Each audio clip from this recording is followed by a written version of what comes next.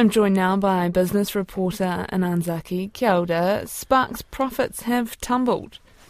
Kia ora, Charlotte. Yes, that's as the company plans to invest for growth as it copes with higher costs and weaker demand. The company's reported a headline profit for the 6 months ended December of $157 million, compared to the previous year's $837 million. And previous year included a gain of $584 million from the sale of its TowerCo business. Excluding the adjustments, revenue is up slightly to nearly $2 billion, along with a 4% gain in underlying profit. Chief Executive Jolie Hodson says the company wants to capture more of a growing market in digital and mobile services. Key area of growth for us is in mobile. We already have cloud business that has returned to growth in this half as well, and we have a stable broadband business too. So if you stand back in the short term, they're key drivers, but our IoT business is growing, which is part of that high-tech new area, and it continues to grow year on year on year. And health, while it's been more challenged in the last 6 months, so we've seen some of that uncertainty, we still think if you stand back from that and you look at digitisation of government, it's still an important part of growth into the future. And the company's expecting full-year underlying earnings between $1.22 and $1.26 billion. Meridian Energy has reported a lower half-year profit, largely because of losses on hedging contracts, but the company sees higher retail and wholesale sales drove an increase in operating earnings. Bottom line profit was down 5% to $191 million, but revenue rose 44%, supported by higher generation income as wholesale prices rose and as sales improved. Physical generation fell 4% following a drier winter and a wet spring, with the company highlighting transformer reliability issues and reduced capacity from its West Wind Farm and the Manapōuri Power Station. Chief Executive Neil Barclay says it's confident there'll be enough power ahead of winter. That's the driver. We really need to get at least one of those machines operating so that we're back to 6 available machines at Manapōuri. 6 is about the most we ever run because of consent conditions around how much water we've got available to run through the power station. So if we can get one of the 2 operational by winter, then that'll go a long way to ensuring that security of supply this winter is. We're confident that we can maintain it. Neil Barclay says the summer has been wet in the South Island and the hydro lakes are at average levels. He says no deal has yet been reached over a long-term supply agreement with Rio Tinto over the Tiwai Point aluminium smelter. The head of the soon-to-be-closed Productivity Commission says the country needs a broad-based approach to improving overall living standards and economic growth. The Commission's chair, Ganesh Nana, says to learn through a media event the body was to be axed was cruel and thoughtless, and there's been no contact from the responsible minister, Nicola Willis, other than a letter. But he says the substance of the Commission's work needs to be retained, and a broad-based approach that looks beyond narrow economic statistics and thinking is needed to make productivity gains.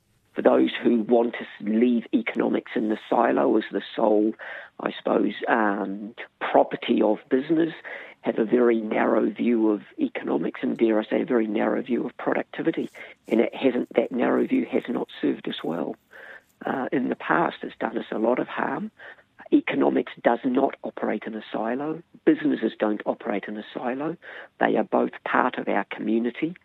If we want economics and businesses to survive, they need to recognise their role within communities, within delivering, whether you call it well-being or whether you call it incomes and good jobs, to that broader community. That is our role.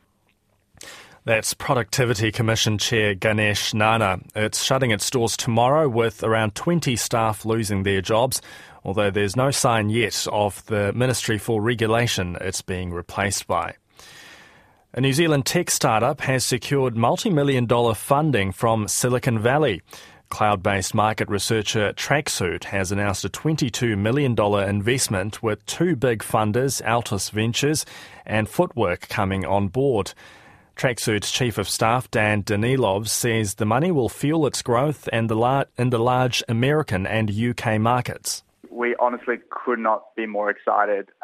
the calibre of people that we've managed to bring on as partners in this round. Altos Ventures and Footwork, who are legendary investors out of Silicon Valley in the US, and just have deep expertise in scaling software companies across the world, and just stoked to have people of their calibre on board. Dan Danilov says Tracksuit's valuation following the latest investment is now $150 million. The company's marketing tools are already used by Sharesies and by more than 4,000 companies in Australia, New Zealand and the US. Well, let's check in on the financial markets now, and we're joined by Vanessa Otang of Jarden. Good afternoon, Vanessa. Big day, of course. We've got the Reserve Bank OCR decision this afternoon. How's the market looking ahead of that? Well, the NZX 50, we're flat today at 11,696 points. However, notably, we have Vista Group, the cinema software provider. They provided a positive result today, and so they're trading at $1.61. So they're up 9 cents, which equates to up around about 6%. We also have Heartland Group. They're trading at $1.23. They're up 5 cents, so up 4.2%. You also mentioned Spark there. They're trading at $5.07, so they're down 2 cents. Which equates to negative 0.3%. And Meridian, they're at $5.74. They're down 5 cents, so down 0.9% today. Okay, how's it looking over in Australia? Over in Aussie, the ASX 200 is flat also. We're at 7,663 points. Notably, we have Flight Centre. They made announcements today. They're trading at $20.25. So they're down $1.48, which equates to negative 7% in today's trading. Okay, how's the dollar looking ahead of the cash rate decision? The New Zealand dollar against the US is trading at 61.71 US cents, 94.30 Aussie cents, 48.64 British pence, 56.91 euro cents, 92.87 Japanese yen, and 4.44 Chinese yuan. And that leaves us with interest rates, oil and gold. Sure. The 90-day bank bill is at 5.75%. The 10-year Treasury bonds are at 4.9%. Looking at the oil, we've got the Brent crude at 83.13 US a barrel, and the spot gold is at $2,030 an ounce. Thank you, Vanessa. That's Vanessa Otang of Jarden with our market update. Just enough time to tell you that the Commerce Commission has approved Transpower's near $400 million proposal to strengthen the national electricity grid, but a question mark remains over the need for an undersea high-voltage direct current link to connect the national grid between the North and South Islands. And of course, as I mentioned, the Reserve Bank is due to announce the official cash rate decision at 2 p.m. this afternoon. It's widely tipped to hold rates. We will bring you that decision as it breaks and updates later